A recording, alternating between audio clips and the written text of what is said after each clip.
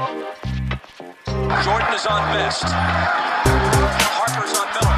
McKee gets in the middle. They play together, they believe. And Karis LeVert is cold. LeVert, back in. Fade. Oh, he's a one-man wrecking crew. Holiday, shot clock down to 6. Finds Warren. Long three. Welcome to another edition of the Indy Cornrows podcast. This is your host, Mark Schindler. As always, before you start today, if you have not already, please be sure to rate and review us over on Apple Podcasts. We always want to hear from you and get your feedback. And of course, read us over at indycornrows.com. Caitlin Cooper wrote a really great piece on what went wrong with the Pacers zone defense on Saturday night. Or was it? No, that was Friday night. Joining me now is Caitlin Cooper. Caitlin, how are you doing? Hey, I'm doing well. Yeah, it's tough to keep track of stuff when the Pacers are on the West Coast. Like all the days start to blend together. Like when you're up until midnight watching a basketball game in Portland, it just seems like everything's a big mess of time. Well, especially that basketball game in Portland. So Yes. I was watching it at 2 p.m. yesterday, and it was still I felt like I was in a time loop again anyways. But Pacers won tonight in Sacramento. It felt like a game that neither team really deserved to win, but the Pacers do escape 94-91, 19 turnovers to 13 assists, 0 fast break points for Indiana. Just a very odd game in a lot of ways that we're going to break down and dive into. I guess first thing I'll pause it really quick. You noted this. It looked like Chris Duarte may have injured his shoulder a little bit. Nothing was mentioned about it in post-game media, but he did seem to have, he was kind of, I cannot speak right now. I'm sorry, because I'm ceding the floor to you. My mouth is just like destroyed. I don't know why. Right. I think he took like a tumble at the end of I want to say at the end of the first half. And then when he came out in the second half, pretty much anytime the camera was on him, he looked like he was rubbing his shoulder. So there may not have actually been like an injury. It might've just been bothering him because they never showed that he went and got evaluated. They clearly didn't provide an update at the end of the game, but I would have thought that he would have been in the closing lineups. Like he wasn't playing the last few minutes there. And then, like I said, he shot 1 of 5 in the second half. So I'm assuming that it was bothering him at least a little bit, or else he wouldn't have been rubbing it and working it out quite as much as he was. So like a lot of people during the game were asking, like, why aren't they playing Chris? Why aren't they tilting more of that offense? So that might have been a factor. I don't know that. We'll wait and see tomorrow if they say anything about it. But yeah, no, definitely. And that'll be, hopefully he's okay and things are okay. Obviously since he played in the second half, you hope maybe it's just a stinger, but let's talk about the rotation. So the team played 11 deep in the first half, obviously, which was a little bit different. Obviously you have to take into account that Malcolm Brogdon didn't play tonight. He's still out. But playing Jeremy Lamb, Keelan Martin, and Goga Bitadze for smaller runs. I think Jeremy and Keelan both had 2. Goga just 1. Where were you at with that? And then we can dive into the rotation from there. Because I did think that was a little bit odd. But where were you at with that? Well, it seems like Goga has carved out a little bit of a role playing with Sabonis some in each of the last several games. And Keelan's been playing because he shot the ball better and they just need somebody who can shoot. But yeah, it was deeper. Some of it might have been a factor too that Karis and Miles had early fouls. So maybe they were trying to preserve some of that for the second half because they knew they were going to need both of them. Mm-hmm. But the rotation itself, I don't know, like TJ and Karis, like it feels like the last several games that Karis hasn't been getting as many opportunities, especially up in Portland, even though he had a lot of shots and he had a lot of shots tonight to be running primary and be initiating offense like we were seeing at the back end of last season. So for me, it was a little bit confusing why, yes, you're going to start TJ and Karis just like you start Turner and Sabonis, but why the two of them weren't being staggered more, because the lineup in the first half that had Wanamaker, I believe it was Wanamaker, Jeremy, Justin, and Craig. I don't know who was supposed to be initiating offense in that group. Like ideally Wanamaker, but he was really struggling to get into basic actions tonight. I actually thought he was better in Portland, but he was back. He had taken another step back in this particular contest with his handle on that. So Sabonis was getting saddled in those groups and really wasn't getting touches. The one possession I mean, you and I have talked about it before. It's very frustrating to me to watch both bigs fight for position on duck-ins and then not touch the ball. That happened a couple times. And then there was one where he ran the floor and was wide open for I don't know how long. And Keelan jacked a contested three out on the perimeter. Like they just weren't getting into stuff. So I thought it would have been better off if they had staggered Caris with the bench and let him run some high pick and roll like what they ended up doing in the third quarter with Sabonis, because that really kind of, I mean, Caris was not heavily involved in the first half at all. I don't remember how many shots he had, but they came out in the third and were running the little zipper into high pick and roll with Sabonis, and he got 2 quick scores out of that and also assisted Sabonis on the roll. So that looked good, but it was kind of, I don't know how you felt, but it was like an interesting dynamic with LeVert in general, because it felt early on that it was not near enough Caris. And then late, it felt like it was way too much Caris. Like I think he was, let me see, 6 of 17 in the second half, 35% from the field. And a lot of it, like I have no problem if you're going to keep giving him screens to come off of, but there was times when Sabonis went to the bench where he was running it with Miles, where I felt like he probably could have thrown it back to Miles on the pop and he just hunted shots. And then like they were just ISOing him. So what was your thoughts on the Caris LeVert experience in this particular game? Yeah, no, like you mentioned, I feel like even looking back at yesterday, we just haven't seen as much of Caris running pick and roll as we did earlier on, which is a little bit disappointing because especially with, I mean, maybe part of it's messed up rotation wise because a lot of it's been pairing Malcolm and Miles and pairing Domas and Caris when they're all healthy. But seeing them kind of go away from that has been confusing, especially because of, I mean, Caris, like we've talked about it, Caris is probably the best pick and roll playmaker on the team in terms of like just the vision he has on top of his handle and scoring gravity.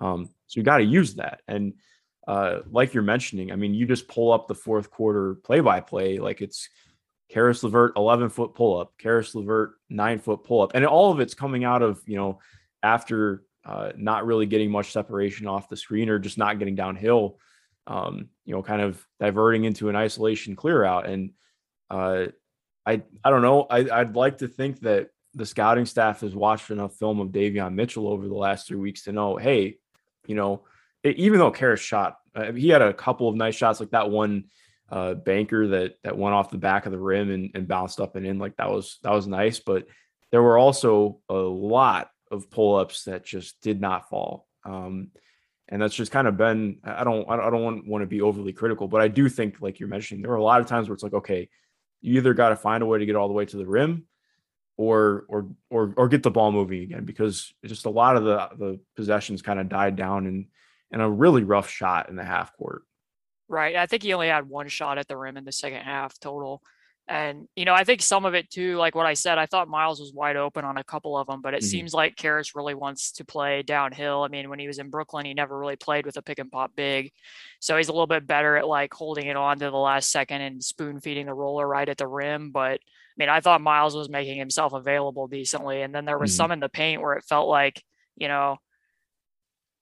and I don't want to be too critical, but the one, it was like he was pounding the air out of the ball. Like there was way too much dribbling. It's like, okay, you're not gaining any ground here. Like go ahead and move it. But, and some of it too, some of the actual, like him running pick and roll might also be a product of, he is starting with TJ. And I think most everyone would probably agree that, on ball TJ, with the exception of, how he suddenly made 3 threes in Portland, is a better combination than off ball TJ. So, but if they were staggered, Caris would have had more space to be doing that. But yeah, because I mean, in the second half, then they went back again at the end of the third quarter and the start of the fourth with Wanamaker, Justin, Craig, and Duarte. And like Duarte can do some playmaking in secondary situations, but he's still like, I feel like he still has quite a bit of work to do to be finding the window with rollers, and that's fine. Like it feels like too much to even be asking of him to do that right now. I think he's doing so many other things well, but it's like there's just no playmaking in that group. Like I don't know what they were really expecting to come to fruition with that, but that was kind of when the lead started to dwindle again during that window of time. Like I found myself wishing for different rotation decisions throughout a lot of that contest, but hey. Yeah, no, I totally agree. Like, and just to go back with Chris, like we've seen him and we've talked about it, like his playmaking reads have really advanced past where I thought they would be right now, especially coming out of Oregon and what we saw. But like, with how many opportunities he was getting on the ball, And how many, like he had some really nice reads early on in the game, but then you saw later on, like he tried to go for that corner pass, a corner skip for like the third time in the game, and Tyrese Halliburton saw it coming from a mile away and picked it off. And it was, I think it was a dunk on the other end. So like, that kind of stuff, I don't want to say he's premeditating everything, but defenses know or are able to hone in on some of the things he's trying to do and get on that. So it's like, yeah, it's hard to have him run some of that stuff. Like you're mentioning too, I mean, that unit, I don't want to be overly critical. And I said this on Twitter too. Like I mean, you know me, I think you and I both try and be very fair and not overly critical, but I've seen enough to say that there should not be another Brad Wanamaker lead ball handler unit the rest of the season. Like there is just nothing there that's inspiring to me in terms of him being able to run the offense. And that's not saying he doesn't have utility. Like I do think that he does some things, especially if his shot's going, that are useful, but leading an offense is not one of them. So that's just, yeah, that was really, really rough. And we'll see what happens with that moving forward. But thus far, I have not been very inspired by that. Yeah, and the weird thing is I actually didn't think he was too bad up in Portland. Like he was making some easier plays than TJ and LeVert were in some respects. But and that's kind of another thing, like not to go back to the game in Portland, because obviously TJ really lifted some load with the scoring in both games and was efficient. But this one, like just to talk about TJ in general, I felt like this was like a vintage McConnell game more so than what happened up in Portland. And not just because of like he didn't take any threes tonight, like even ignoring that, like it was back to his bread and butter of like, going back to a few of the Bjorkgren sets where he's getting to attack baseline and get to his spots and actually be putting the defense into rotation. I felt like so much of what happened in Portland that neither he nor LeVert, like, I mean, some of it from LeVert was shot hunting again, and some of it from TJ was him trying to, assert himself as a scorer. There just wasn't enough playmaking happening. And even tonight, like I thought TJ played an overall really good game, but like he was the leading assist guy with 4.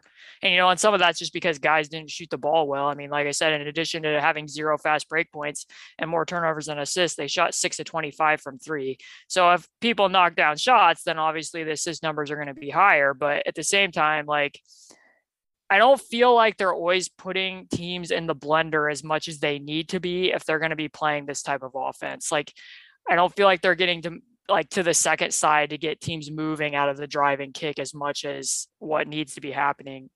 But that's just my overall impression. No, I agree. And I'm trying to look back through where I have it in my notes, but there was a possession. I think it was, I'm trying to find it right now. It was like late in the second when Sacramento started to make that run. And like there was just a point where with the way that some of the guys were out on court, I think it was with the starting lineup actually. Yeah, it was the 9-minute mark of the fourth quarter. So I think it was the starters out still. If I remember, or it might have been the Domas bench unit. And I literally just wrote Sacramento does not give a shit about the shooters on the court. Like there were points where they were just sagging so far into the paint because they did not care about the spacers. Like if Domas is out to 3, and again, it's stuff we've talked about, but like if Domas is out to 3, even with Torrey Craig, like Torrey had a rough game tonight. I thought like he was fine defensively, but he went from looking pretty comfortable taking almost any jumper to now, reverting back to some of the checking out of a lot of things. Like there was a wide open 3 that he could have taken early in the third, that he passed out of, and it ended up being an even more contested jumper. And there just was no real, there was just a lot of side to side moves without really getting any penetration in the defense. And Sacramento was like, okay, we're not going to guard you. And that happened pretty quickly. So yes, that was a total side tangent. I don't remember where I was going. No. And one other side note, like on the overall playmaking, like this one thing that made it more difficult and made those lineups even harder to play when you didn't have a lot of playmaking out there is because Sacramento was top blocking everything. Mm-hmm. Like they were top blocking Justin and Duarte coming off of the staggers, coming off any type of motion offense that they were running for the two of them. So it was already going to be harder to get that type of flow going. So they needed to be having, like I said, more ability if you're going to have to rely more on drive and kick. which I don't think that you completely have to rely on, but that's just another quibble of mine. But if you're going to be relying on that, it felt like you needed to be putting Sacramento's defense in the blender a little bit more than what they were. And the same I felt in Portland, but well, okay. So I have another thing I want to say off that. And actually two things. Number one, like you're mentioning with relying on driving kick so much, part of the problem is like I feel like the driving kick really only works with the starting lineup. And even then I don't think it works entirely. Like it was really rough because, obviously Domas has been willing to take threes this year, but even then, I mean, he's what I think. No, he's shooting the three really now. poorly right now. He's shooting the three really poorly right exactly. now. Exactly. And now he's starting to check out of some stuff and he's trying to drive, but also, I mean, defenses are not respecting him as a shooter. So you drive into the defense and it's not really doing anything. I don't mean that as a slight at Domas, but like he's clearly just not in a position where it makes a lot of sense for him. Like, and especially with the way that defenses are playing, I mean, they're fine just sagging off of him and helping at the nail if he's spaced up in the slot. And then that just kind of kills the possession because you end up with a Domas wide open three and it's just blah, cool. So that's been rough. The other thing though, like you mentioned with like we were talking a little bit with fast break and not putting them in a blender, I think part of that was with fast break. Like Rick mentioned in the game afterwards that they, and it, it clicked for me too, because I'd noticed it on court how much Rick was like telling them, don't push it. Like, don't push in the break. I didn't really understand that entirely. I don't know if you feel differently, but like I understand this team has struggled defending in transition. So, if you go out in transition, you miss a quick basket, maybe it's easier for the Kings to get back and score on transition themselves. That's a factor for sure. But I really just thought that there were a lot of opportunities where they could have really just tried to gun it and go for it in transition, like they have a lot of this year. And obviously it's not the total bread and butter of the team, but I do think they took away a lot of easier opportunities for themselves by not wanting to get into that. Cause I think Rick mentioned that, they thought Sacramento really thrives on playing fast and playing loose, which is true. But, also it just felt like they kind of caught off their nose despite their face in some ways with that. Yeah, I agree with Carlisle's assessment that you probably don't want to get into a track meet with the Sacramento Kings, but at the same time, I think it depends on where you're picking your spots to run. Mm-hmm. Like, I don't necessarily think you need to be pushing it up and taking the first shot possible off of definitely a Sacramento make, but when Sacramento had live ball turnovers, I don't really see why you can't push with numbers and try to get something at the basket. But yeah, I don't think you really want to leave a game with 0 fast break points. Yeah. I don't think that's really probably a goal. But just to touch on some of the Sabonis stuff before we get to the game that Miles had. Sabonis had 17 and 10. But at the same time, I'm with you. Like, I watched so much of it. And, everybody knows I never really needed the Sabonis 3-point shooting experience. It's fine. It was fine against Charlotte when he made them. I didn't really think that was probably going to be something that he was going to make 4 threes every game, or that he was going to suddenly be jab stepping into threes and that was going to be a consistent weapon. But if he's leveraged out there and he takes one in the corner or something, fine. But what you're saying is absolutely the case. Like, they're talking about him getting swarmed, which is absolutely the truth. Like, pretty much every team going back to Toronto has been doing that to him on the catch. But Sabonis getting double teamed isn't a bad thing. Last year when he got double teamed in the post, they scored over a point per possession, which is super efficient offense out of those passes. The difference now is if he, dribbles out of a 3-point attempt and goes into the paint, how they're doubling him, there's no way to know where those doubles are coming from. They're just collapsing into the paint, and it makes it a lot harder to spray the ball out in that setting versus when you're in the low post or it's in a controlled, like, hey, this is an action that we're running for you. Kind of like, I don't have a problem with him being on ball. He was good on ball and inverse pick and roll situations last year, which is why I brought this up clear back at the Nets game. They were still running the Bjorkgren, Toronto Raptors Siakam play where they run and pitch the ball back to him to get to his strong left hand. That's a set action designed to carve a space for him to get downhill and be able to make a play for others. But if people are going to overplay that whenever he goes into the handoff, I don't understand why they're not going and setting the screen for him so he can still attack. Like, that's being purposeful in the spots that he's getting the ball. Whereas a lot of this just feels like, hey, go make something up on the fly And like the broadcast is talking a lot about how he's getting easier shots. And sometimes when they're in pick and roll and they're being, very, what do I want to say, particular about how they're manipulating taggers, that's true. But I don't understand how it would possibly be easier for him to dribble into the teeth of a defense into a post up rather than just setting a deep screen for him to get that. Or like they're just expecting he and Miles to be ducking in all the time, which they're doing, and they're fighting for position. But I don't know how many times, like I said earlier, that I can watch like people not give them the ball in those settings. It's very frustrating to me.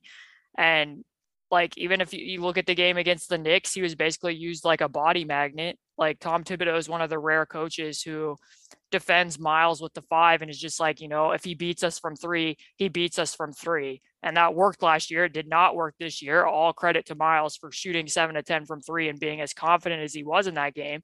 But you're basically just shifting Sabonis around and hoping that a bunch of people like go to him as the tagger or converge on him. And I just don't think in the long run, if this is the roster you're going to maintain, that it's going to be a sustainable thing to be like, oh, if Torrey Craig gets more shots than Sabonis in a game against the Knicks, that's going to be a viable strategy later on when you kind of like need to clear up your all-star to be able to score. And it's not even just like about his averages. I really don't care about that. Great that there's a balanced effort, and it was the right thing against the Knicks to be establishing Miles and have him shooting those shots. Like every game is each into its own. It's just that right now, when you watch what he's having to do in the offense, everything looks very hard to me. So I see things kind of the opposite. I don't think he is getting easier shots. I think he's getting much harder shots. And sometimes it's to the detriment, because like what you're saying, we already saw the Sabonis stretch 4 experiment in Oklahoma City. I don't like need a lot of that. So I just think that at some point in time, you're going to have to reorient the approach there. Or quite frankly, it just feels like a waste of what he does.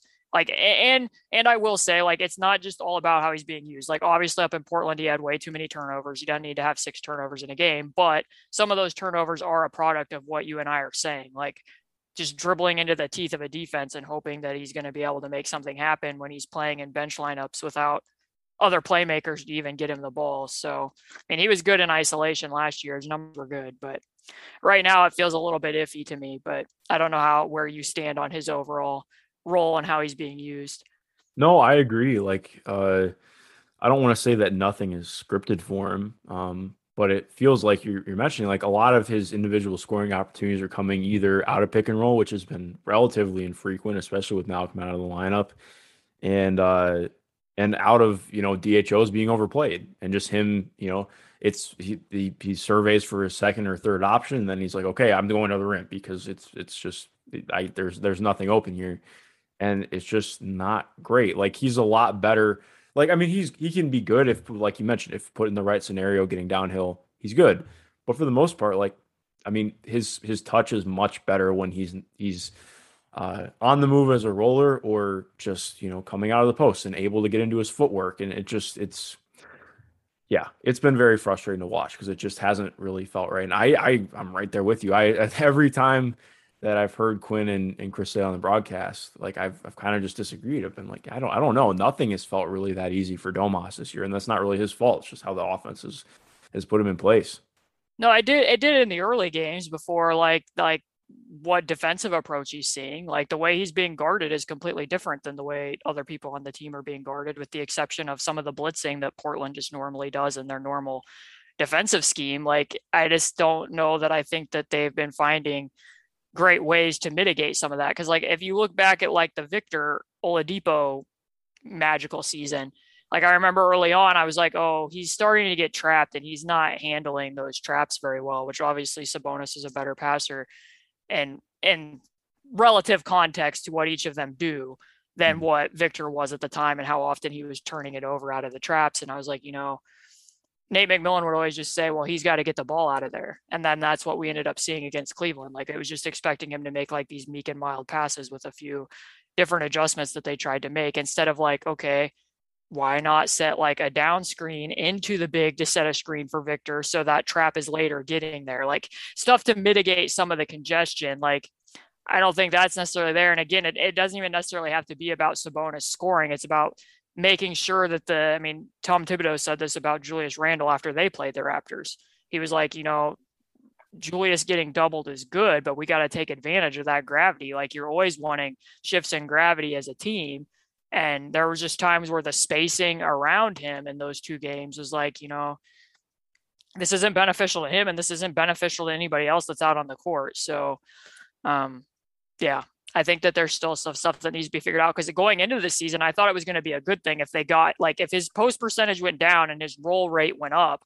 I thought that that was going to make a lot of sense, because that would be easier. Like, just getting shots at the basket, getting him back in the middle of the floor where he can do stuff on the short roll makes sense. But then, I was on a pregame short game in Portland, and I was like, hey, this might actually be a game where we see him on the short roll, because Portland's going to probably blitz Karras at the very least.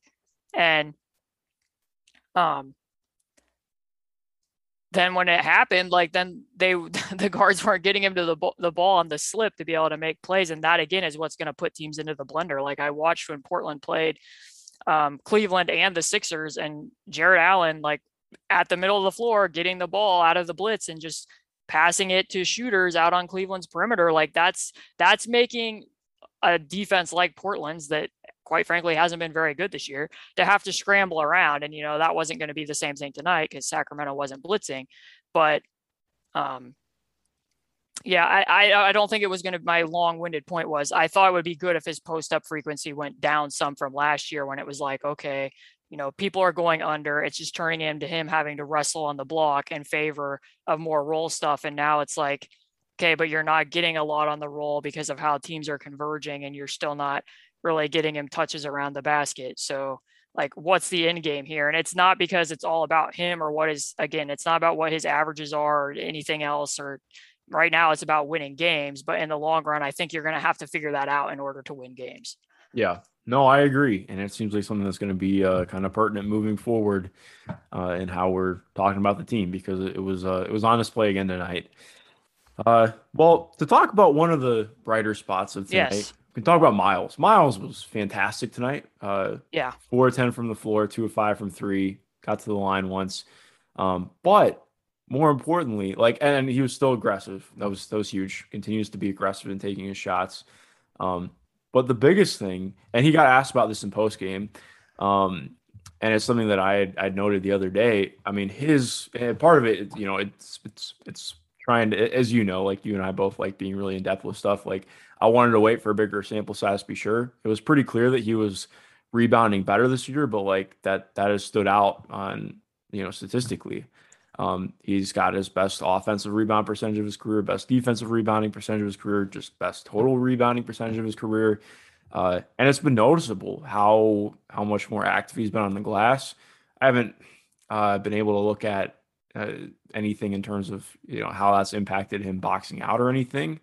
The team has been a little bit better rebounding this year. They're still bottom third in the league, but they're not they're not bottom of the bottom third. So that's a plus. But the rebounding was awesome, and the defense was really great too. Obviously, had 5 blocks and a steal. But yeah, where do you want to start with this? Because he just had a tremendous night tonight. Yeah, both of us have said, like, I was never super concerned about his individual rebounding numbers when they were lower than what they are last year. It's obviously a boon when it's better, like, more rebounds, the better. Mm-hmm. I never really thought he deserved all of the blame for why the rebounding wasn't good. And I do think that last year he was coming up with some contested ones that kind of showed that he could make strides in that area. But tonight he came up with several contested ones where he got in and either tip stuff. I like it when he, sometimes I don't even know if he gets credited for it, but he'll get a tap that'll lead to somebody else getting a rebound. I didn't watch to see how that was marked down, but to give him another flower, I think that he's good at that. He totally covered up Richaun Holmes. I mean, I think that was a big difference maker in the game. Like, I don't know how many, let's see, what did Richaun have? Yeah, he was 2 of 4. Like, I didn't feel like he could get into his little floater range very well. I thought that he covered that up pretty well. Even was kind of immovable a couple times when Richaun tried to carve out a little bit of space. So that was really nice to see. The blocks are always really good to see. Yeah, I mean, if they wouldn't have got the amount of rebounds that they did, and he and Sabonis both had, I I believe, offensive putbacks. I don't know how many second chance points that each of them had. Sabonis had 3 offensive rebounds. Miles had 2. Like the rebounding was kind of the difference in the game. Like the fact that they got got more offensive rebounds than Sacramento made up for the other stuff that they were doing that wasn't great on offense. So that was obviously a major contributing factor as well. 4-10 to field. And I mean, you and I mentioned it off the top. Like the difference in his defense tonight versus what his defense was at Portland was like night and day. Like he was terrific for the full 48 minutes, which is the normal kind of Miles experiences for him to have, you know, a good defensive game. And up in Portland, I thought that was one of his, like, I don't want to say worse, but like not very good. That was like, I was watching that game and I had to go back through my notes from other games this year and be like, am I just missing? Like, has he not been in this good as good this year defensively, or is it just this one game's warping my perception? Like, yeah, he had a really rough game defensively. Yeah, because I mean, in the first quarter, like we talked about this in the last podcast. Like, I don't really. They were switching some stuff I didn't think they should be switching, and then he was getting stuck in mud. Like that happened early in the first quarter. They switched it. He and Duarte the corners. Oh my god! Yeah, switched to DHO, and then then late in the 1-3-1, which again, that's kind of like a scheme thing where it's like, you know, do we really want Miles's rim protection being shifted out to the corners in a 1-3-1? I mean, that was his responsibility to go out there, but then he was giving up baseline a couple times. And then like Nurkic wasn't really being aggressive scoring, but he did slip behind him several times. Like there was just several breakdowns that were uncharacteristic on his standpoint, like not necessarily late in. Well, I mean, he's had a scoring flurry late in the fourth quarter, but I thought through like the first 3 quarters, like his defense just wasn't where it's normally been. Yeah. And I know that Rick said that we're not supposed to talk about his points. We're supposed to talk about the other things that he does. So talking about the other things that he does tonight, he played terrific defense for, I thought, the entire game, minus, you know, normal things that happen to people. Like I'm sure that there was probably times where somebody got an offensive rebound, but overall he was great on the glass, covered up stuff in the paint, made good rotations, communicated well. So that was a nice rebound to see. Also, this is very random. Part of the reason why I love watching De'Aaron Fox is because he makes some of the best defenders on the planet just look like little kids. Like that finish he had through Miles was just tremendous. I think that was in the third quarter. I can't remember. But it was just a drive out of pick and roll. And Miles was like perfectly positioned, timed his contest great, and it just didn't matter because De'Aaron Fox is like one of the 10 best athletes in the NBA. Like I was just talking about this with some friends today, like sitting back and trying to like recognize some of the things of the game that are just cool, and you have no real control over, or like it doesn't really need analysis. It's just like cool shit happens, and it's fun to notice.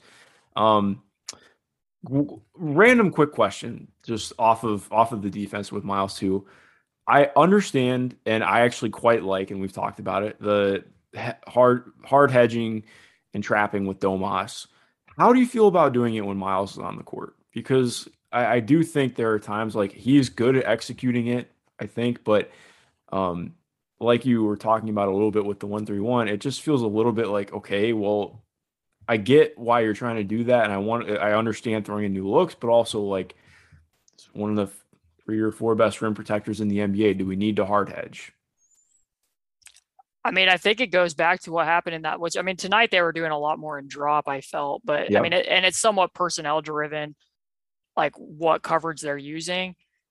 But I felt like late against Portland when CJ McCollum was hunting some of the switches, like when Sabonis and Miles were both on the court, or when it was just Miles, that like, why weren't they hard showing and recovering? Like they were using other hedge schemes. That way Miles wouldn't have been getting caught on the island.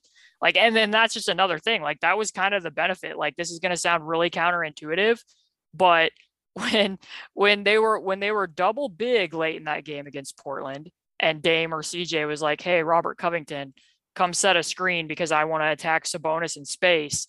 The benefit of Sabonis being on the court right then was that they were going to bring Sabonis to attack in space, and Miles was still going to be under the basket.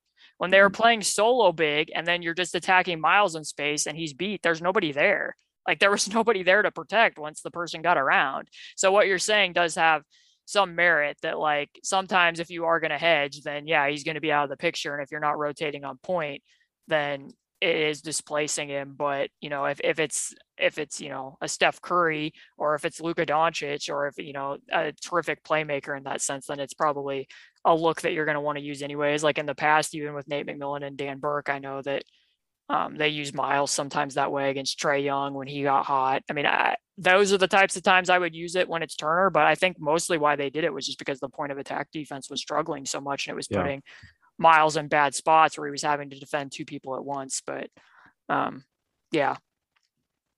Okay, so last question I have for you then. Well, actually two more. Number one, what is your concern level overall with the point of attack defense? Because even tonight, I didn't really think it was that great. It just felt like the Kings missing a lot of shots. And not to just, you know, like I do think that the team had some really good defensive possessions and stretches in general, but also like just noting Harrison Barnes missed like 3 looks at the rim that he just doesn't miss normally. De'Aaron Fox wasn't very good at the rim compared to what he is normally. Like there was a lot of stuff that played into that not being fantastic. So, you know, I mean, the point of attack defense has just been a worry the whole year. Where are you kind of at with that right now? I mean, I feel like I like that they've been more flexible with it. Like when they played the Knicks, I felt like the fact that they were willing to cross match that, because I remember when you and I did the post game pod after the Knicks preseason game, I brought up, I was like, why were they having Brogdon defend Kemba? That didn't make a lot of sense to me. And then when they were in this regular season game, they let Duarte guard Kemba and put Brogdon on Evan Fournier and put LeVert on RJ Barrett. And all of that made complete sense to me, because then when Randall and Evan Fournier went into handoffs, they switched them, and Brogdon strong and was holding up pretty nicely against Julius Randle in the post. Like they were bringing a late double, but like Brogdon has a strong trunk about him when he's standing in the post. So I appreciate your word choice. Yes. Anyways, this is the best thing I could think of at the time. But I mean, Julius Randle is a tough dude, and like Brogdon wasn't really moving back a lot on some of those possessions. But point being, they were still switching, like the 3 of them. If it was guard to guard stuff, all 3 of them were switching across it. But it just made a lot more sense to me to put Duarte right onto Kemba. And quite frankly, I didn't know why in the reverse that Tom Thibodeau didn't do that. I don't know why they kept letting Kemba like get eviscerated at the point of attack instead of putting him on Duarte, where he wouldn't have been having to defend as many drives. But they did that again. Like I expect that when all 3 of them are healthy, they'll probably go back to more of that look. I don't think it's necessarily great. I mean, TJ McConnell's fighting a lot, but some of it, what's probably skewing our perception too, is that so much like in Portland and even tonight, they did some zone. Like TJ was just having to like chase back and forth at the top of the 1-3-1, and it made it look like people were beating him in spots where, like, if they were just playing straight up man, it might not have looked as poorly. Like the 1-3-1 had a lot of challenges, Mark. It had a lot of challenges late. Yeah. Like once Portland was like, oh, they're playing 1-3-1, like basically we're just going to overload the floor and just throw the ball at the corner, and that was all they needed to do. Like it was pretty much broken over and over again. But anyways. Yeah. No, I agree. There's a lot to work out with that 1-3-1. We'll see on that. Well, Caitlin, do you have anything else you want to hit on from the game? I think that just about wraps everything up there. No, I mean, hopefully, just to look forward, since they are playing in Denver next, I don't know if Michael Porter Jr. is going to be healthy for that game or not. He went out yesterday with back soreness and didn't seem great. And he's obviously struggling to shoot the ball here early anyways, but I mean, I don't know. At least they got their first road win out of the way. They go into that game. Denver's bench is really struggling. Hopefully the Pacers can, rearrange some of their combinations, and hopefully Malcolm Brogdon's healthy by Wednesday and can come back and play. And feels like they should have a pretty good chance in that one. But of course, like we'll see, and probably end up looking dumb, because I also thought they would have a chance in Portland, and then things didn't go so well. So we'll see. Yeah. Well, if you just remove the last 5 minutes, yeah, it was great. Well, and the entire first quarter when they were just on top of each other on offense and giving up easy transition points. Yeah, that, and also too with Denver, I mean, Jokic is playing even better than he did last year, which is just astounding. But I agree, they're trying to figure out their bench is something. And Will Barton's been really fun to watch too. And then they get to play Utah the next day on a back-to-back, and that's tough. That's tough. That's not going to be fun. Back-to-back in altitude.